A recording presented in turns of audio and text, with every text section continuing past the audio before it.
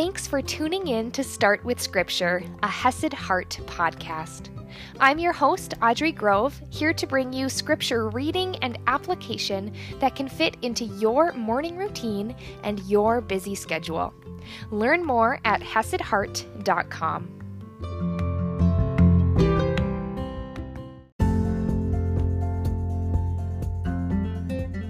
Good morning, my friends, and happy Saturday. Welcome to the weekend. I would love to hear from you. What are you doing this weekend? Something fun, something you're doing to invest in wellness or enjoy? Send me a message. I'll put the information to reach me in the description. But let's hop into Acts today as we are wrapping up chapter 26. That's right. Next week, there's only 2 chapters left. And if you remember, yesterday and the day before, we saw Paul's defense, that Paul just ended with this sentence. He was saying that the Christ must suffer, and that by being the first to rise from the dead, he would proclaim light both to our people, the Jews, and to the Gentiles. So without further ado, we're in Acts chapter 26, verse 24, and I'm reading from the ESV. And as he, Paul, was saying these things in his defense, Festus, the governor, said with a loud voice, "Paul, you're out of your mind. Your great learning is driving you out of your mind." And at first I was like, why is Festus saying this? Paul's already talked about the resurrection of the dead, so why is Festus having such a strong reaction, thinking he's crazy? And then I realized that before Festus, Paul actually, as far as we know, never did talk about believing in a resurrection. So if we look back to chapter 25, verse 8, Paul argued in his defense neither against the law of the Jews, nor against the temple, nor against Caesar have I committed any offense. And that's about the extent of what he said. And so it's no wonder Festus is shocked and saying, "Are you out of your mind? Are you crazy? What are you talking about?"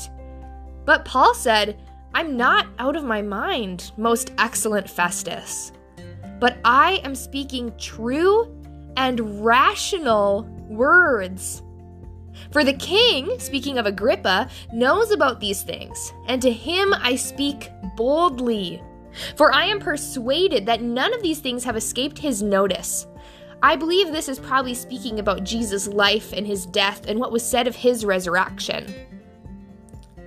"For this has not been done in a corner. Nothing with Christ in his life was done in hiding." And Agrippa, if he was at all with it, which we know he was involved and in charge of the temple, he would have heard about this. He goes on, "King Agrippa, do you believe the prophets? I know that you believe." And isn't this such an awesome example for us? Because the thing is that God's word is often unbelievable for many people. God's actions in our lives, God's miracles, how he shows up, is unbelievable to many people. Paul even said this in his letter to the church in Corinth, in 1 Corinthians chapter 1, verse 18, "For the word of the cross is folly to those who are perishing. But to us who are being saved, we who have faith, it is the power of God. But it's foolishness to people who are perishing, to people who don't know the Lord. It doesn't make sense." And I feel like, in my personal opinion, that's probably why Festus is reacting so explosively here. You're out of your mind because he just doesn't understand it. It's foolishness to him, but it is power for those who believe. And Paul is standing in that power, speaking boldly that he's not out of his mind. He is speaking truth, and he is speaking rational words, words that logically make sense. Isn't that a crazy assertion? If you saw some random person saying their buddy had risen from the dead, and they said, "No, this is completely rational," you may think even more that they're out of their minds. But to us with faith, we know this is rational. This does make sense. We've seen it coming throughout Scripture. We've seen God's plan, and now we see it firsthand.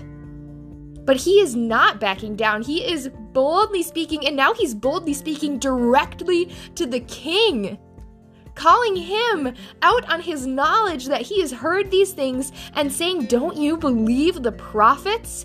I know that you believe." And Agrippa said to Paul, "In a short time, would you persuade me to be a Christian?" And Paul said, "Whether short or long, I would to God that not only you, but also all those who hear me this day, all those in the courtroom, might become such as I am, a believer in Christ, except for these chains." More boldness, more of the power of the truth. And Paul is just sharing this boldly, openly, even with a king, even with a governor, even before likely a room full of people who are not believing him. Then the king rose, and the governor and Bernice and those who were sitting with them, and when they had withdrawn, they said to one another, "This man is doing nothing to deserve death or imprisonment. They see the truth that he has broken no national Roman laws." And Agrippa said to Festus, "This man could have been set free if he had not appealed to Caesar." And we don't know all of the inner goings on as to why he appealed to Caesar, but now he is going to be tried before Caesar's tribunal. That is going to happen because he appealed to him. He had that right. And why he chose to do this, whether it was self-protection, whether it was God's way of bringing him to Rome, we don't know. Now they see the truth. He's not guilty of any rule breaking, but he is guilty of boldness. And my friends, when we are sharing what God has done in our lives, when we are sharing the truths that we believe in Scripture, when we are sharing the ways that we feel and see God show up and answer prayers, it's going to be unbelievable to some people. They're going to question. They might even mock you. They might do just like Festus did and ask if you're out of your mind because it won't make sense to them. But may we follow Paul's example and boldly share the truth. Because you see Paul's purpose, you see his heart, whether short or long, whether it happens today or next year or 10 years from now. I would to God that not only you, but all who hear me might become such as I am. We speak the truth with the hopes of planting seeds, of harvesting previous seeds, that people would come to know Christ.